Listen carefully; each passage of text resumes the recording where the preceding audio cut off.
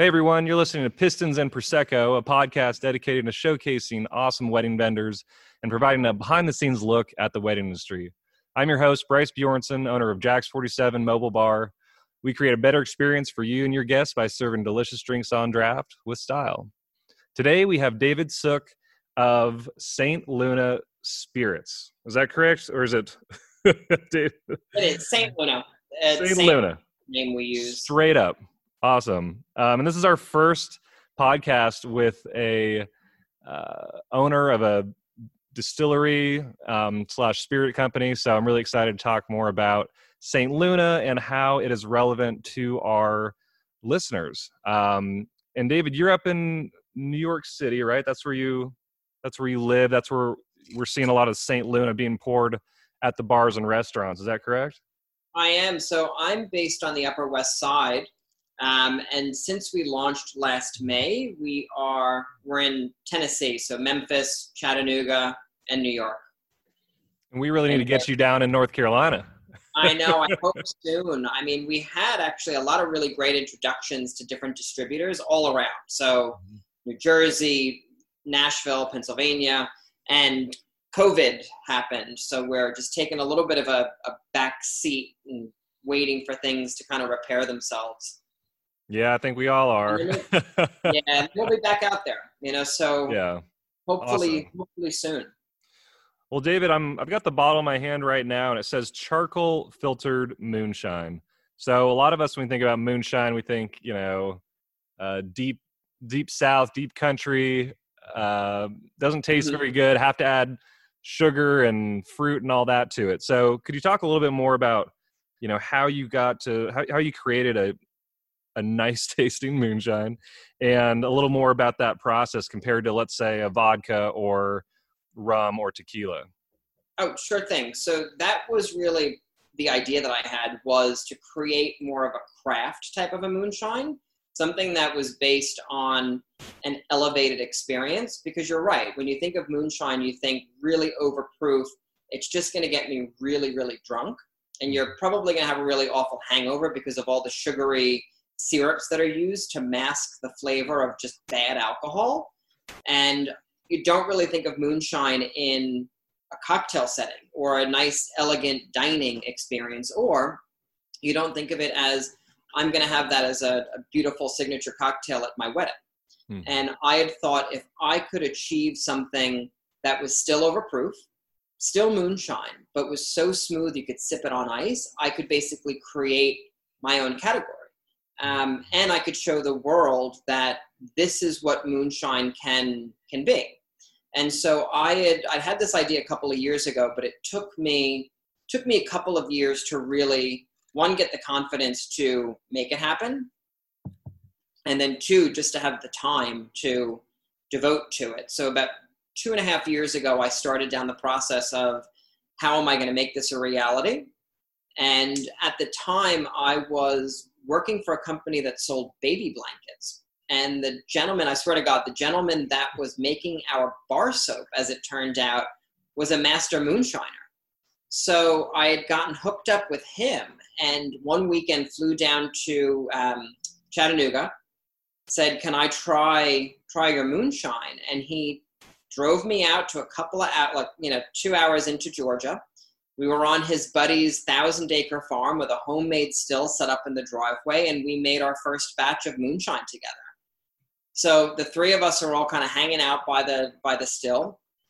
And at this point, we hadn't really proofed anything down. So I think it was probably about 180 proof, like right off the still. It just took all the water out of your mouth as soon as you tried it. But when I tried it, right?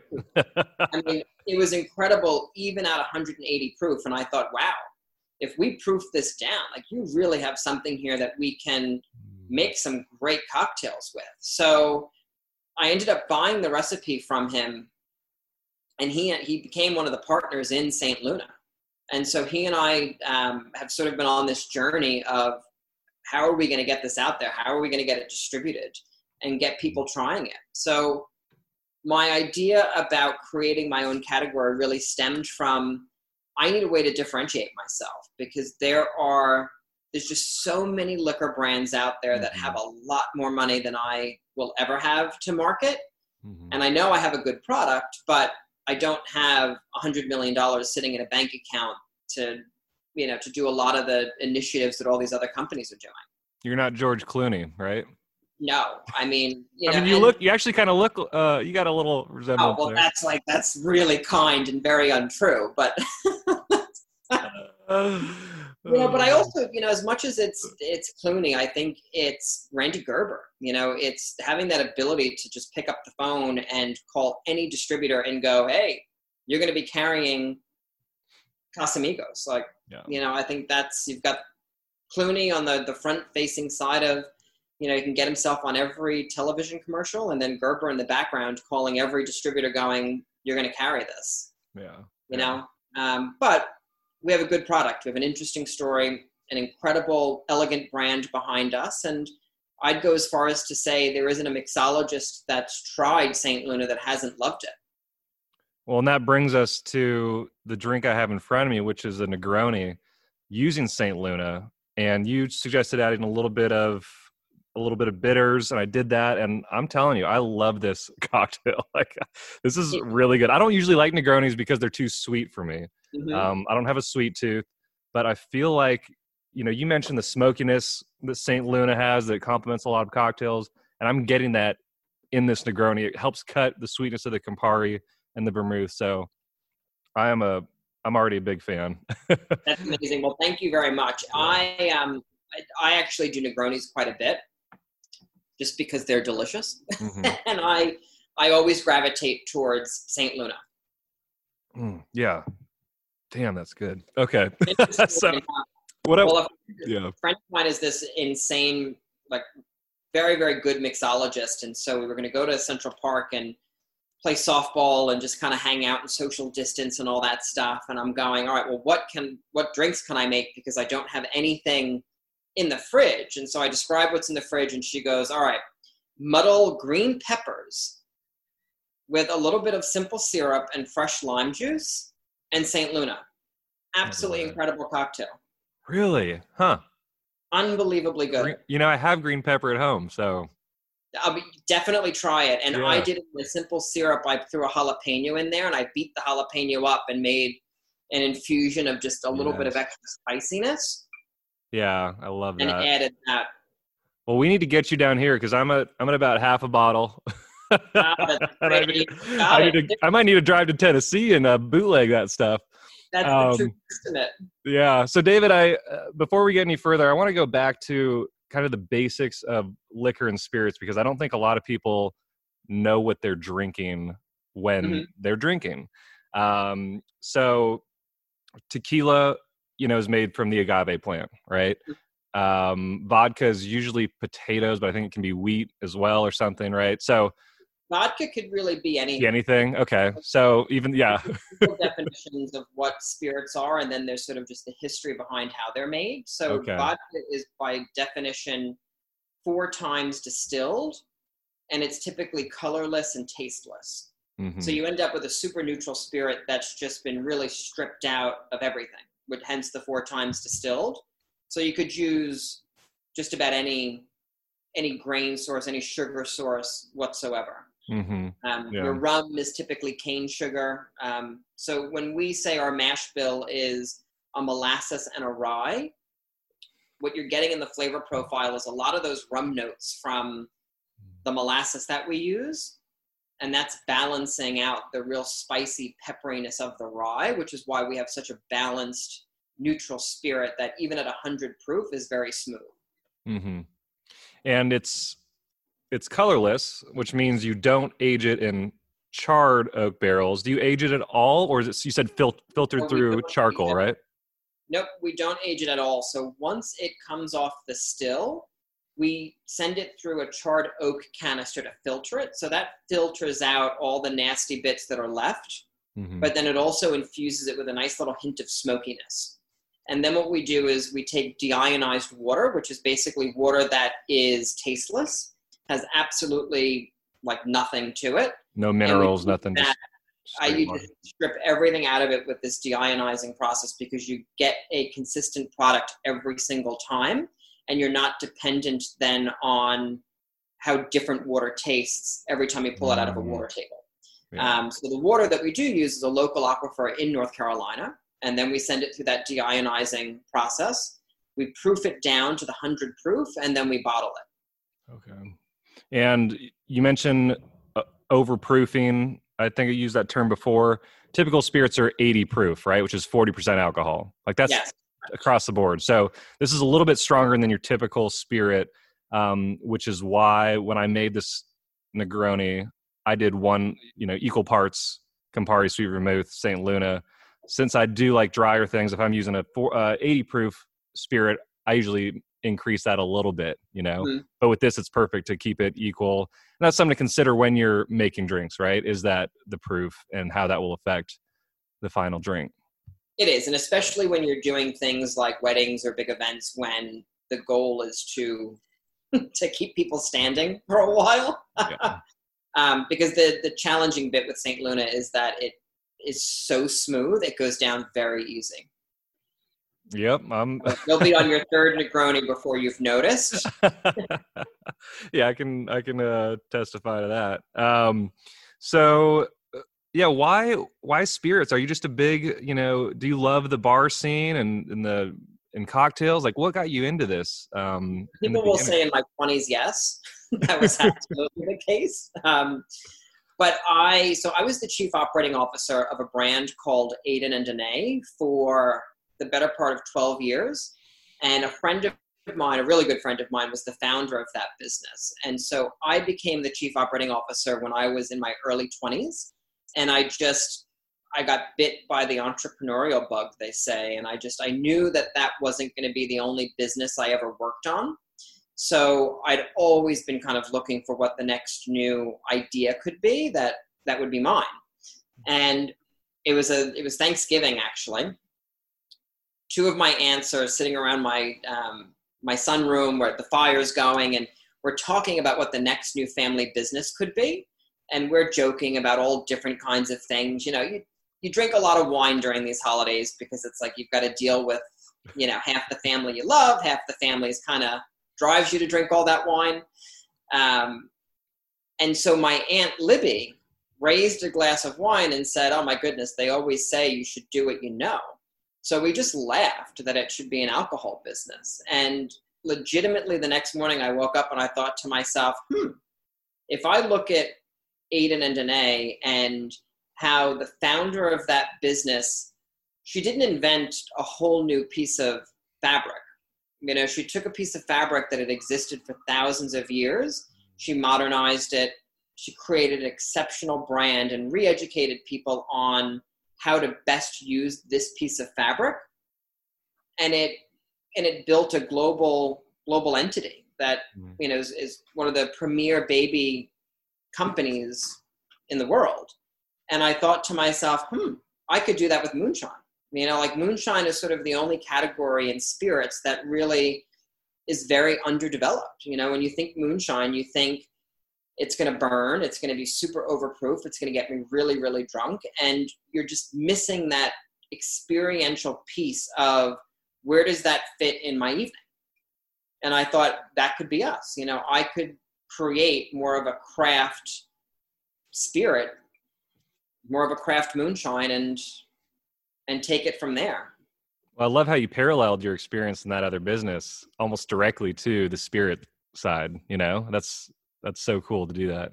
Well, it was a year of just learning, and just being open to anybody that would talk to me about how to be in the spirits industry, what works, what doesn't work. And then there's also an element of you just chart your own destiny and you figure, I really believe in what I'm doing, and here's how I think I'm going to get there. Especially now with coronavirus. Half our restaurants have shut down. So for us, it's figuring out how are we going to adapt to that scenario, still being kind to everybody that's out there, because the last thing a restaurant wants to do is talk to a new spirit company when they don't know if they can afford their electric bill. Yeah. So we're starting to do a lot more with marketing, a lot more with our Instagram, and just, still telling people that we're here. We're just patiently waiting for this pandemic to finish up. Yeah, exactly. We are too. Our biggest season is in the fall, and so far most weddings are still on for the fall, but we've had a couple reschedules, and if they keep rescheduling, it's going to be a really long winter. So Yeah. we'll see. Hopefully we can find a way. I mean, a lot of weddings are just getting smaller, and luckily in Asheville, we have a lot of outdoor centric venues, and so already there's plenty of room to social distance. It's unfortunate that the dance floor is not going to be the same for at least 6 months, because that's one of my favorite things about a wedding is the dancing. But a lot of people are like, "Oh, we'll move to self-serve bars." I'm like, no, that's that's the opposite of what you want. You want someone who's there to be the only one pouring and touching the taps and all that. Oh, absolutely. And I mean, there's an art form to creating cocktails. Like, I'm in awe of people like you that can just put together these extraordinary drinks, because it's an art. Like, it's extraordinary. Yeah, that's one of my favorite parts of the business, actually, because I was bartending a wedding when I first started out without the truck. So it was just in some wedding venue, and I have all these mixers, all these ingredients. I'm like, okay, cool. Like, let's rock and roll. And I only made 2 Negronis the whole night. And so I realized, that couple had spent like $100 for that guy to have those 2 Negronis. I'm like, that's a little ridiculous, And so I went home the next day. I was like, okay, how to batch cocktails, and started to learn that process, because there is some science to it. You do have to know what you're doing. The first one I ever made was now I call it a Carolina Mule Cake, but it's a Moscow Mule essentially. So ginger, simple vodka, a little bit of lime. But because I didn't want to buy gallons of ginger beer, I said, well, what about if I juice ginger and add the ginger juice into the keg and mix it that way? But the thing with ginger juice is it settles, so all the starches settle on the bottom. So unless you there's some sort of device that will allow you to get like the pure juice, but if you don't use that, you do have some sediment. And so I did this Moscow Mule, Carolina Mule Cake for this one wedding in a keg, batched it up. And when I opened the tap, it looked like yellow milk, because all the starches had settled at the bottom. And I didn't, I just didn't know. It was my first time. This is almost 2 years ago when I did it. So it's been a, steep learning curve, and also pre-dilution, because you're emulating it coming out of the strainer or the the mixing tin, whatever. So you have to pre-dilute it, because when it hits that ice, it doesn't dilute from the ice. It dilutes because you're shaking or stirring, right? And so if you're not doing that on for each and every drink, you have to pre-dilute that entire batch. So usually I'll add like a gallon of water, because that's what it would take to emulate the dilution. Oh, that's so interesting. Making a cocktail. So do things like that. Yeah, just and it's not rocket science, but if you don't do those, if you don't filter and you don't pre-dilute, you'll come out with a bad beverage. So I will say, you have to try St. Luna as a mule, and we call it a lunar mule, and it's again out of this world, because that smokiness and the ginger goes really well together. Yeah, no, I'm really enjoying this Negroni with that. I'm telling you. So we can't get it in North Carolina yet. How are we going to make that happen? I know. I need a distributor. So the distributors in the U.S. run everything, and there's distribution by state. So it's, even though I might have a distributor in Tennessee, they are only allowed to sell in certain parts of Tennessee. So our goal right now is build up our brand, get people trying St. Luna, get people asking their local bars and restaurants to carry St. Luna. Because once your bars and restaurants start asking their distributor to carry us, then they will. The challenge we've had is moonshine has a nasty reputation to it, and distributors don't like carrying moonshines, is what I've been told. So we're trying to re-educate even on the distributor level that, wait, no, we're doing something very, very different. Just try it. This isn't your typical moonshine. And once they do, then it's a very different conversation. Yeah, well, as we talked about before, the only moonshine I've seen in stores is the sugar Mhm. fruit added. It's not a delicacy. It's more like for someone who doesn't really like liquor or spirits. So I think there's a big opportunity. Asheville's, as you know, is a big cocktail town. I mean, anytime you're a foodie town, you're pretty much a cocktail town.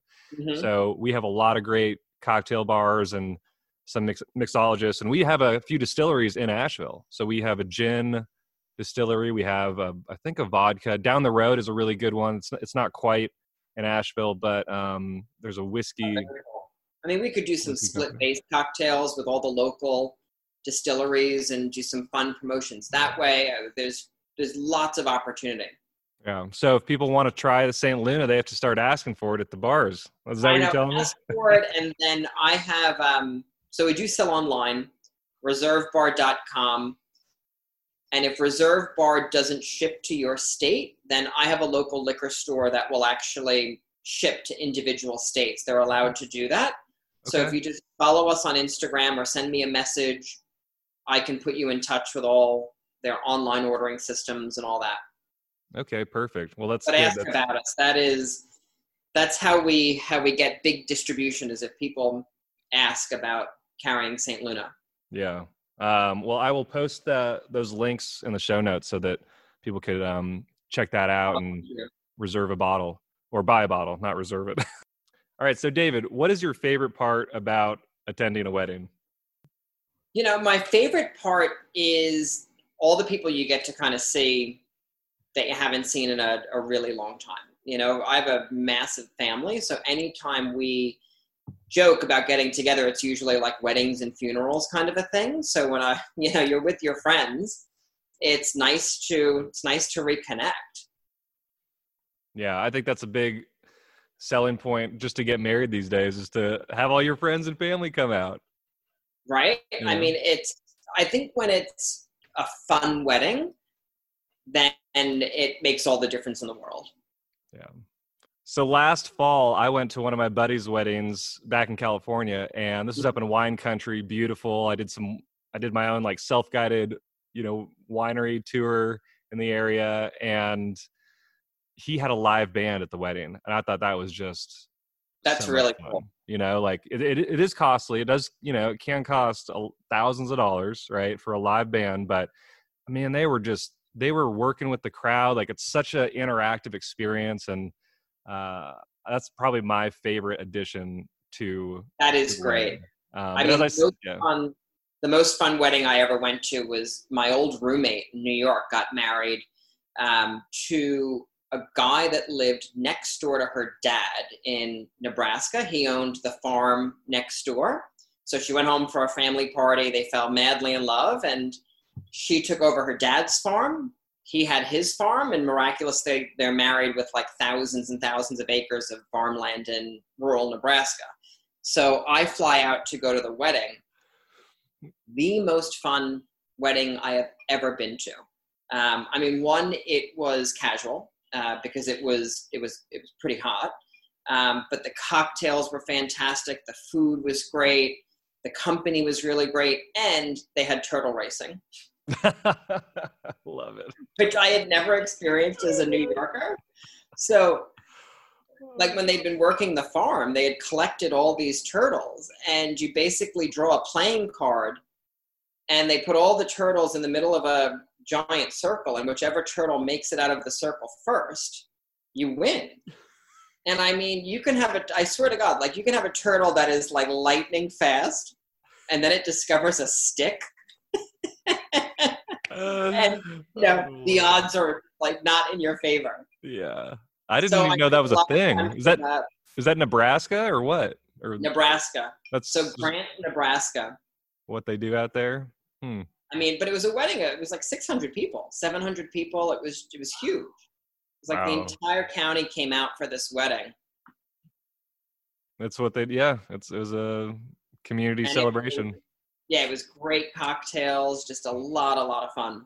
What did they? You said they had good food. What did you have for food there? I'm just curious. So they had barbecued pork. Okay, classic. Yeah, so barbecued pork and just a ton of salads. Like I think basically every person in the church that was there made a salad and brought it. I love it. Very communal. So David, you live in New York City. Do you live in the Upper West Side? I do. So I lived in the West Village for 10 years or so. No, 12 years. I'm sorry. 12 years. And I just recently moved up to the Upper West Side June 1st. Okay. And what do you like most about living in New York City? It's hard to say now because everything's closed, but I mean, you live in New York City because of just the access you have to restaurants, bars, and all the entertainment, Broadway. I'm 3 blocks from Lincoln Center. So there's always something going on in New York, and that's attractive. Where I am now, I live a block from Central Park, so the dogs and I are out there every morning. We run in the park, we, play Frisbee and do all that kind of fun stuff. So even though I'm in the city, I still have some kind of like land to go hang out on. Yeah, I feel like Central Park is the saving grace for a lot of New Yorkers, just because everybody's on top of each other in regards to space. And I have a buddy who lives up there. He's been there for a few years, and his apartment is, the bathroom, the door opens, like it barely hits the toilet. You're just like, that's very, very typical in New York. And I think he was paying around $2,800, and that was 3 years ago, and he got it locked in because he knew the landlord or something. So yeah, it's outrageous. I was out with my aunt and my uncle last week, and I was talking about how this apartment is so affordable and all of that, and I'm sitting in their 4-bedroom house. And my aunt looks at me and goes, "You realize that's more than our mortgage, right?" And I'm like, all right, maybe it's not that affordable. It's affordable in this city, I guess. We mentioned the accessibility, and that's something that I learned when I visited that said friend. He was working at the time. Well, he still works, but he was working when I was visiting. And so he said, "Hey, Bryce, here's this, this weekly or daily email, and it says all the free things you can do in New York City." And I was like, oh, cool, right? It's because I didn't have much money at that time. I was like, whatever, I'll do something on the free list. And there was like 60 things in one day that I could go and do, and one of which was a gin company that was putting on like an educational seminar on gin, the history of gin. So I walk into this room, and there's like 15, 20 other people. And we just sit there and sample the spirits, and he goes over the history of gin for the past, 500 years. It was a really cool experience. So you're kind of centrally located for, an hour north of me. I could get on a train and I could be in Cold Spring, and I could be hiking up Breakneck Ridge, which is this beautiful mountain. Bear Mountain is right there. That's about an hour and a half away. And then if I go the complete other direction, I'm on Long Island, and I have beaches on either coasts. I have the Long Island Sound, or I have the ocean. Yeah, it's nice to have that. We're up in Asheville, and it's about 4 hours to get to the the ocean. But it is Charleston. Once you drive 4 hours, you get to Charleston and the ocean, so that's kind of a cool thing about Asheville. Have you been down here at all? Have you been to? So I've only been to Statesville, which is where our distillery is. So we work with a third-party distillery. It's a husband and wife team out of Statesville. And so I've been down there a few times. But I have friends that they moved to Greensboro a couple years ago, and they rave about it. That's funny because I went to college in Greensboro, and I would never go back. Oh, my goodness. All right. Well, see, I have a lot of exploring to do. It's good for families, but... I don't know. And that was 10 years ago. I went to school there, and I worked there at the school for 3 years. And so I lived in Greensboro. But I like Asheville, but Statesville is only about an hour and a half down the road. So next time you do a visit, I've got a reason to come down and visit. Yeah, for sure. Come on out. So back to weddings, I love doing these signature cocktails. St. Luna would be a great addition, to these cocktails. But it does have that, you describe it as a smoky, a little bit of a smoky, subtle flavor, right? Yes. So that could work really well in what kinds of cocktails? I know we talked a little bit about the green pepper with lime juice Lime cocktail. juice is a bit of a simple syrup, but it just depends on Uh, what types of flavors you'd be after. I mean, St. Luna makes an exceptional Manhattan, and you're playing up the rye and the smokiness a bit. mhm. And then on the other angle of that, I can do daiquiris. You know, I do beautiful Hemingway daiquiris. I do fruit daiquiris where I muddle whatever's in season. Last summer, I was doing a lot of just strawberry and basil cocktails where you just muddle strawberries, basil, a little bit of simple syrup, and same fresh lime juice, and you make a beautiful daiquiri that way. Yeah. I could twist that into a margarita and just add a little bit of Grand Marnier. Daiquiri is another cocktail that's kind of been gone the way of moonshine, right? Everyone thinks a daiquiri is a sweet, syrupy, fruity beverage, but if you make it properly and correctly, it's not. So I could see that definitely making a good beverage. As I said, we do a lot of cocktails on draft, and it's just a great way to create a consistently delicious drink throughout the night, you know? So I've done some weddings. As a bartender without the truck, I've been to some weddings. Obviously there was no truck there. And, you know, you're seeing the bartender make all these drinks, and it's like, there's got to be a better way to do this, you know? Mm-hmm. And then I went to one wedding where it was one of the groomsmen who was just tossing in bottles into a water tower. He wasn't measuring anything. Mm-hmm. And then we just kept having to taste test because I was the bartender for that. But, you know, they brought all the liquor, so I wasn't in control. And I just think the cocktails on draft that are pre-batch precisely could be a really good. Oh, absolutely. answer. And I think what would be really interesting for a wedding could be a bijou. So bijou is basically a Negroni, but you're switching out green chartreuse. For the Campari? For the sweet vermouth. Oh, so sweet So vermouth. instead of sweet vermouth, do a little green chartreuse, and you have what's called a bijou, which is Japanese for cute. I love it. You could do a fun. We could do like Where's my bottle of green chartreuse? I don't. I've got to get my whole bar here. Well, I will try that at some point and definitely tell you how it goes. Because I do, as I said, I do still have some St. Luna left. I've got one more tasting with a local bar owner. It's actually Chris Kraft, which is kind of cool. Her name's Chris Kraft. She's big in the cocktail scene here. And she owns the Waterbird, which is their tagline's coffee and cocktails. Oh, very cool. She's going to love it. I mean, yeah. We do an amazing espresso martini. You know, a funny story about that is that I had never even seen or heard of an espresso martini until I went to Australia. Really? And they were ordering them left and right. Byron Bay, Sunshine Coast. Yeah, so so I was in Byron Bay, and then I took a bus up to Airlie Beach and did the whole like sailing. I mean, it was me and 22 other strangers because I think it was like 300 Australian at the time. Uh-huh. And for 4 days, I had 20 new best friends, and we just sat and sailed all around the Whitsunday Islands. Oh, I love that. And at that time, I think the Australian dollar to the US dollar was like 50%. So it actually only cost me like $200 or something. Wow. That's amazing. I was down there 2.5 years ago. And it was actually for a farm course. So I went onto a farm and I learned about holistic farming and sustainability stuff. To do it. Yeah. And I loved it. I wouldn't have left, but I had a dog, or still have a dog. And I loved it. I love Australia. I think it's great.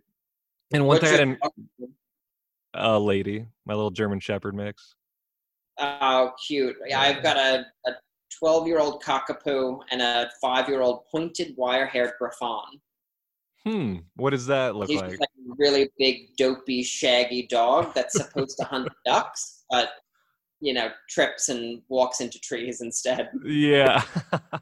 I love it. But yeah, I didn't know that Australia was made up of cities that bordered the coastline. Like, you know, you don't think about it, but they don't have any cities inland. Everything's coastal. So it creates a much different vibe compared to the United States, where we have a lot of big cities just landlocked, you know? So I don't know. I love the culture there. People were friendly, fun. It felt more Southern than the South does to me. It felt more like Southern hospitality. Yeah, it's all about it, like enjoying your life, you know, like work is 9 to 5 and then it's truly just ends at 5 and people have fun. They're at the beach all night. And it's just a very different way of life. I know. I got to figure out. I was like, I love these photographers who fly around the world and do weddings. I'm like, I can't do that with my truck. I can't drive to Australia. But if I could, I would. That'd be so much fun. Yeah. So David, so we got St. Luna in New York City, Chattanooga, and Nashville. And Memphis. Okay. Memphis. So we're not yet in Nashville. So I am working on that now, basically. Yeah, I was there just a couple weeks ago on my cross-country drive, driving another truck across the United States. And I stopped in there, and pretty much everything was closed. But I did find a little dive bar in East Nashville, which is kind of like the hip, you know, the hip part of town. So, yeah, if you ever want to go there, just let me know. I'll meet you there, and we'll go, you know, hit up the town and I'd love to get some accounts. I love Nashville. That was my first time there, so I didn't get to experience it like I wanted to. Transforming every single day. I mean, they're putting so much infrastructure into Nashville. It's in a year's time, it's going to be a completely different city. Crazy. But East Nashville is amazing. Yeah, that's usually where I stay, actually. Yeah, it's not so much honky tonk bachelorette parties. It's more music and. You know what? 90% of Nashville is pretty much craft cocktails, beautiful food, and it's just a really small percentage that are the honky tonks. Yeah, but I like good old country. I'm like an outlaw country kind of guy. So there's some bars that I really want to go to when it opens back up. We'll see when that happens. Well, David, it looks like our time is we're getting close to the end. Is there anything you want to share with our listeners, either about spirits or weddings or cocktails or your business or the future? Oh, sure thing. I mean, I just appreciate all the support I can get, especially now. So, you know, follow us on Instagram. It's St. Luna Spirits on Instagram. And for the next few weeks, we're basically giving away a bottle. We're raffling off a bottle every single week to people that follow us. Just put in the comments where you heard about us. You know, and I just, you know, looking forward to when we can all get back to work and looking forward to the restaurant and bar industry being able to rebound from all of this. Yeah. You know, I don't think people understand how awful it is for that particular industry. Because I know it looks like everybody's out and, you know, 50% capacity sounds like a lot, but in most places, food is either break even or a loss. Most places make all of their money on cocktails, and that's cocktails going out at, you know, you've got 2 in your hand and you're running to go grab more. And, you know, all of that stuff has been dramatically impacted by what's going on now. Yeah. So, you know, support local any way you can, and, you know, tip well if you can, because people are, you know, hurting pretty badly. Yeah. My tipping percentage has gone up. Yeah. Definitely substantially since all this. Just because, I mean, not only were people out of work for a long time, but also all the stuff they have to do now. You know, like I see, I was in Charleston a couple weeks ago and doing a styled shoot, and they had to spray down the tables with sanitizer after every guest. And I'm like, that's a whole nother like aspect to the job, let alone when I saw someone sanitizing, like she was in the bathroom sanitizing the sink and this. And third of the staff too. Like I'm sure that restaurant has come back and said, you know what, you know, we're only going to bring 2 people back and you're just going to have to do everything. Yeah. And they have to wear masks doing it. It's like they have to.